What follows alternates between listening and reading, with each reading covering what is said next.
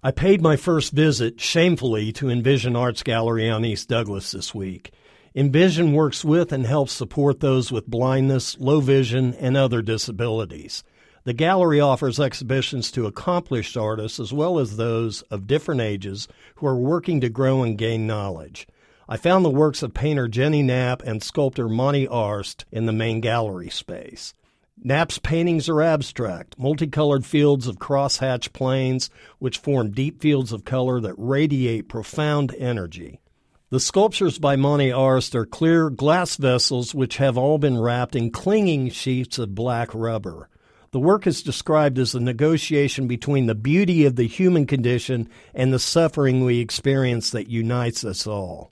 As an artist, I spend great amounts of time looking at art, and studying forms in nature.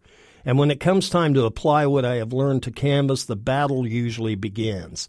I learned a great lesson at Envision Art Gallery, that the greatest works of art do not spring from what is seen and then rendered, but what is felt and then shared.